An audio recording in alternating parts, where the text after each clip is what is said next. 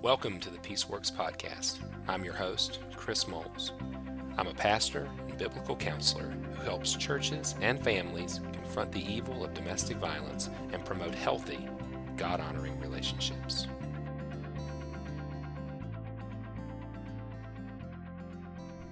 Welcome back to the Peaceworks Podcast, everyone.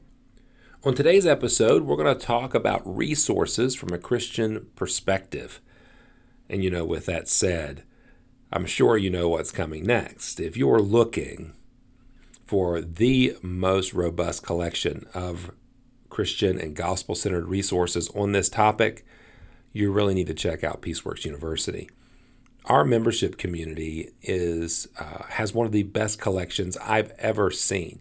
Not only do you get nearly all of my content in video form, but you receive monthly toolbox items, masterclass interviews with experts in the field, and a community that you can process and get help at any time.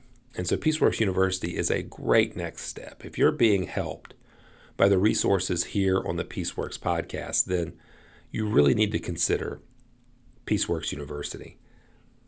You can find out more about Peaceworks University at chrismoles.org. All right, well, today on the podcast, we're going to answer a question from one of the listeners regarding the amount of resources available on this topic from a Christian perspective. Now, I'm not aware of every scrap of paper, resource, or website that's out there, but I can tell you that I am aware of a lot. In fact, my journey begins, if you have heard my story, I really began in a secular environment. Working as just a part of our ministry, just to connect to the community, and began working in a batterer intervention program. And shortly thereafter began my graduate work, doing my master's degree in biblical counseling. It was at that time that my interest in the topic, the intersectionality between biblical counseling and biblical care, and the work that I was already doing in corrections, began to be birthed. And so I began looking for any resource I could find from a Christian perspective. And I'm pretty sure I had it all. I printed off blog articles. I copied journals. I got doctoral dissertations. I had every book that had been written on the topic. And I'm here to tell you there was very few resources. I joked, and it was true. I had a cardboard file folder box, those boxes you can buy at a Staples or whatever. And I had it full of everything, every book, every journal, every scrap of paper, all in that folder. And it really struck me at how few resources were available to the Christian community. And in particular, the conservative Christian world, what we might consider evangelicalism. Now, there was mostly research and work that had been done from an evangelical feminist perspective or from an egalitarian perspective. There wasn't much from a complementarian perspective or a conservative Christian perspective. At that point, I think Stephen and Celeste Tracy's book may have just come out, Mending the Soul. I think there was a couple ETS articles, maybe some JETS papers that were out there from Tracy or Catherine Krager. There was some work that had been done by Nancy Nason Clark and Ron Clark and Julie Owens and Robert Owens, and a smattering of individuals. And certainly Peace and Safety in the Christian Home was a small but well-recognized group at that point, at least in this small and growing world of Christians who were becoming interested in the work.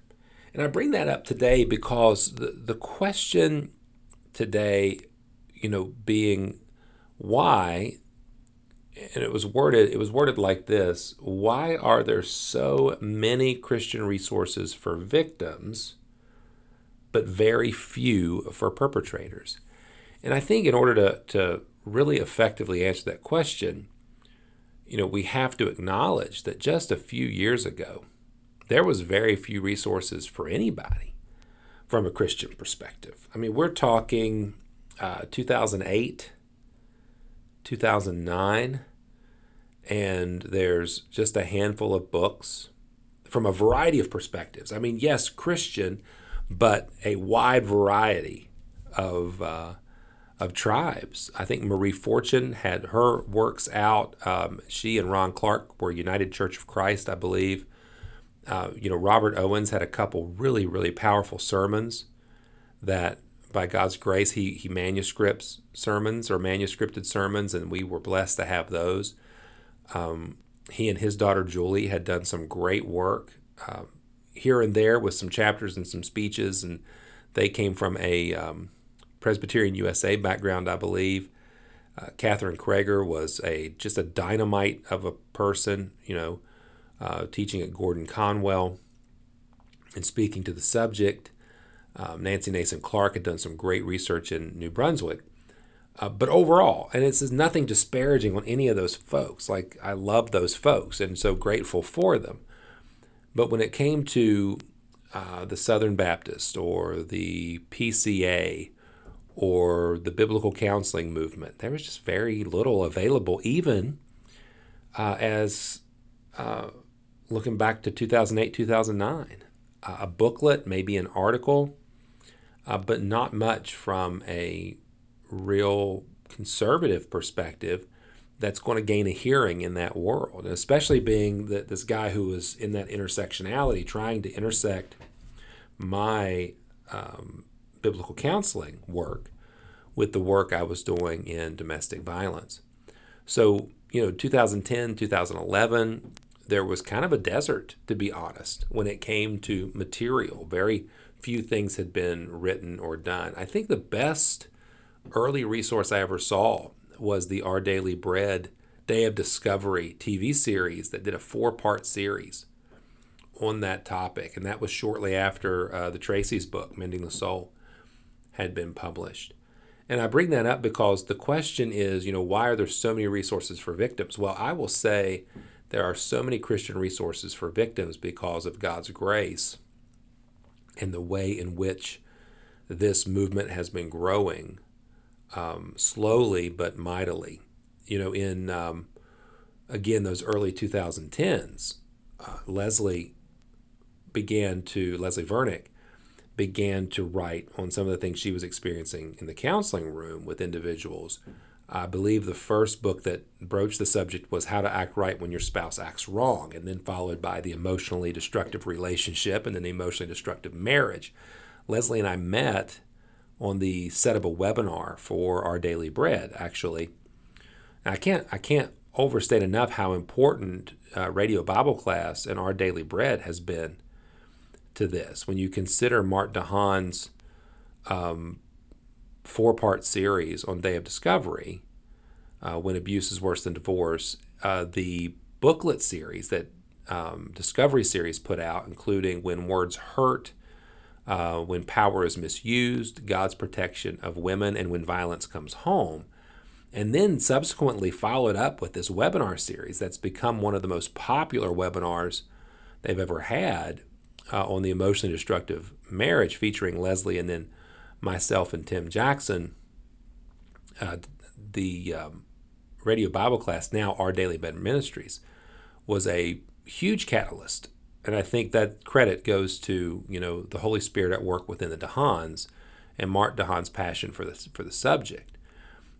But even at that point, the Christian resources were sparse. So what you've seen is this kind of explosion of resources that you would expect once a topic, a subject matter takes hold and people begin to become passionate about it and they see the gospel value in it. And so, yes, you look around the landscape now, and Darby's book is just a fabulous work. Rachel Denhollander's work with What's a Girl Worth, Sidney Millage, Joy Forrest, and the list just keeps growing. And all of these wonderful folks. And then the Church Cares Project that then took this, at least a general understanding of this topic, to thousands upon thousands of pastors around the country. Yes, there are a lot of Christian resources now available to victims, and more every day.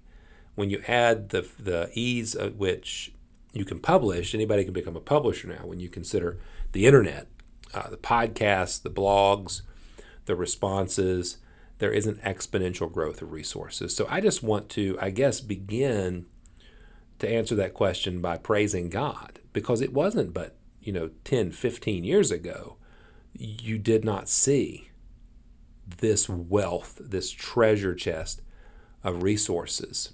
And I'm just super thankful for that. Now, the second part of the question, though, is true. There are few resources for perpetrators, very few.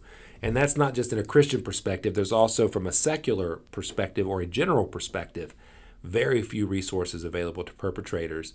The why behind that is, I can't speak for everyone. I think there are significant reasons, understandable reasons why perpetrator resources are not readily available. There have been attempts, and good attempts at perpetrator resources. I think I really like what the Men's Center of West Michigan does. They have a lot of resources. Now, granted, it's not from a Christian perspective, but they have quizzes and self-examinations and counseling options. And they, have done a great deal. The BISCME, Battery Intervention Services of Michigan, has been one of those leaders in perpetrator intervention. And again, not a Christian agency, but I've named two secular, organizations that focus specifically on men, and that's really the only ones I can think of. Certainly there's the models. There's Emerge, there's Duluth, there's Amends. There's numerous counselors that are, trying to address violence. But it is a difficult work, even by general standards. And I will tell you, if you're interested in getting a perpetrator work, there's a lot of risk involved. Not only is there the risk of your character, because I hear it all the time from individuals who struggle with maintaining their own integrity, wanting to punish or be a punitive response. And that's just not our role as people helpers. When you come in contact and are working with an abusive individual, your primary role is not punitive.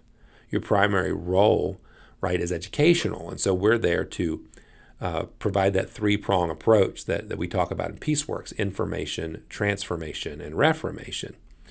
And that's a lot harder, to be quite honest with you. It's a lot easier to try to bully the bully than it is to have a winsome, rational conversation with the bully, especially when the bully, in the terms of the illustration here, is increasingly irrational. So, yes, it's difficult work. That's one reason why you don't see a lot of resources, generally speaking. I think the second is it's a dangerous work.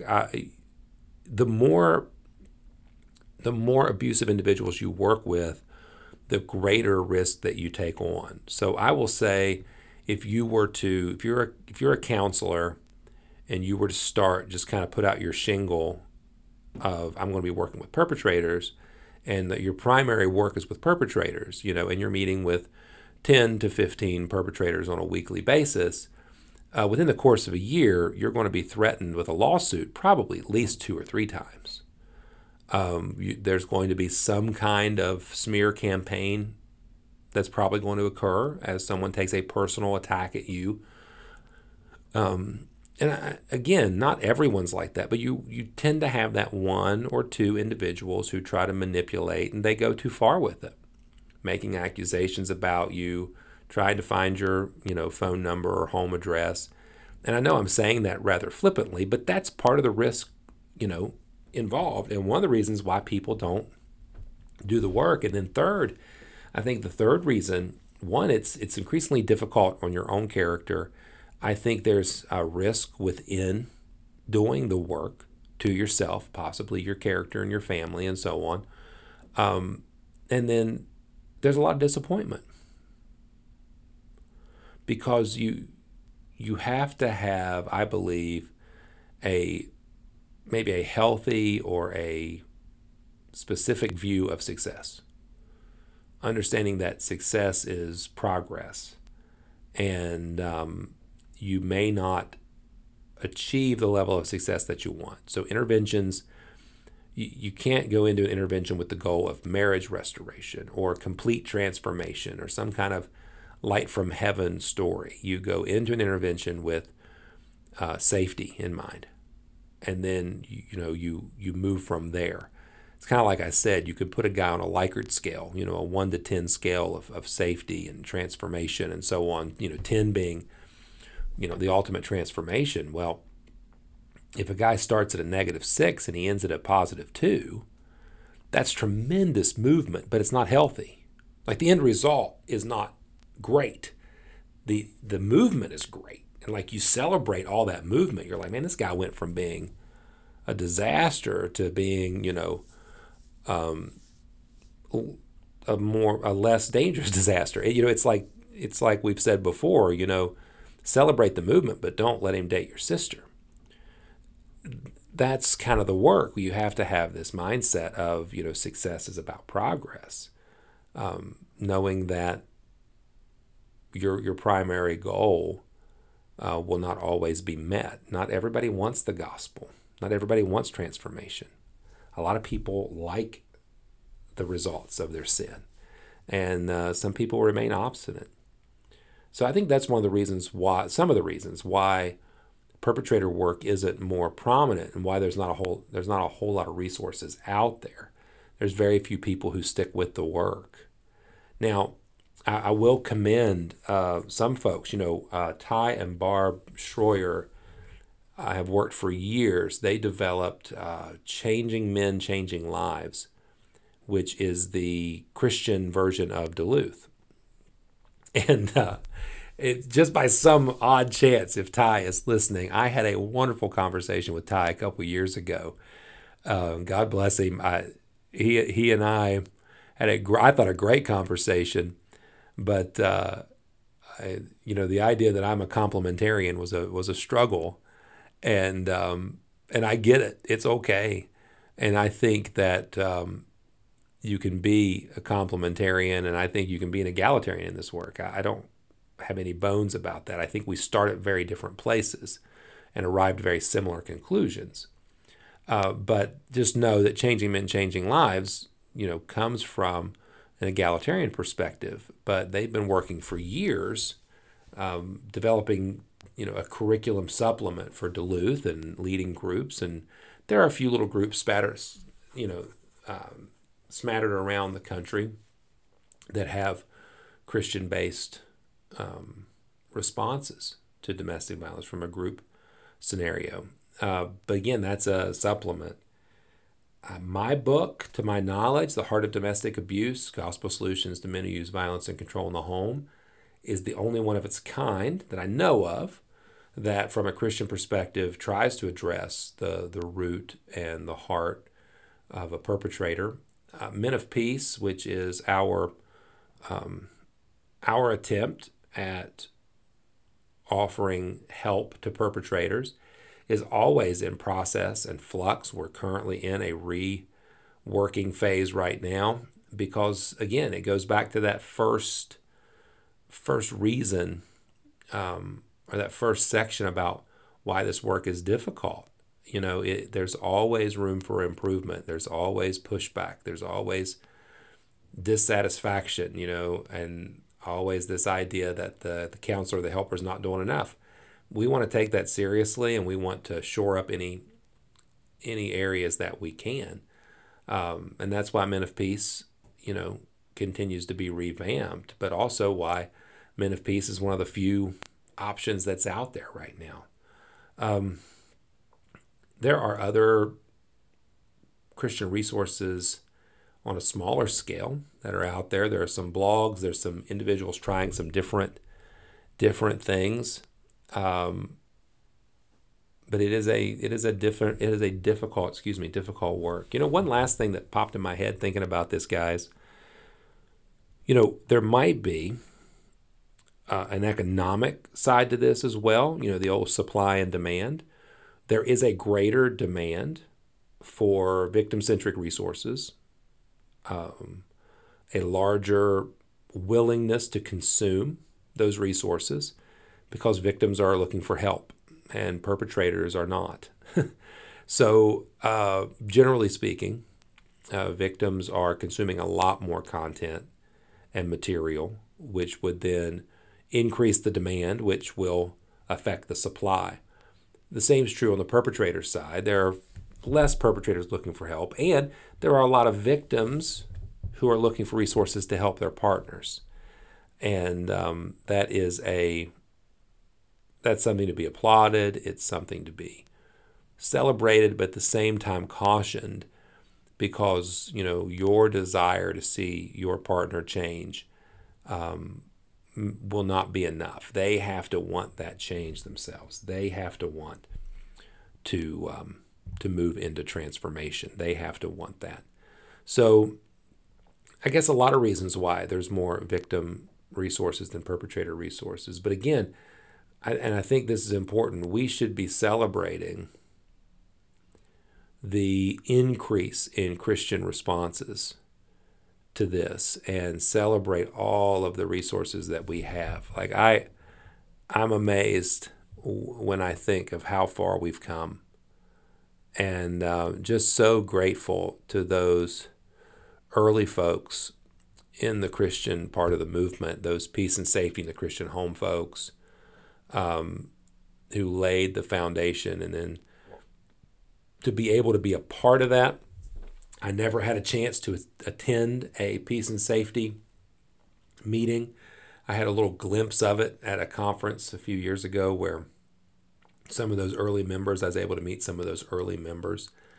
But those of us now who are in the work are really seeing the fruit of a lot of hard work. And if I could be so bold, I think, to answer the question, there will be, Lord willing, there will be a group of individuals who will take the work that we've done in PeaceWorks, and they will expand it, and they will grow it. And 20 years from now, there will be a robust Christian response to perpetrators, and people may never have heard of Chris Moles or PeaceWorks, but the church will be responding to perpetrators gently, compassionately, but with firm, resolved passion to see change. And you know what? That's completely cool with me. All right. I appreciate you guys. Thank you so much for being part of the PeaceWorks podcast. Until next time, God bless.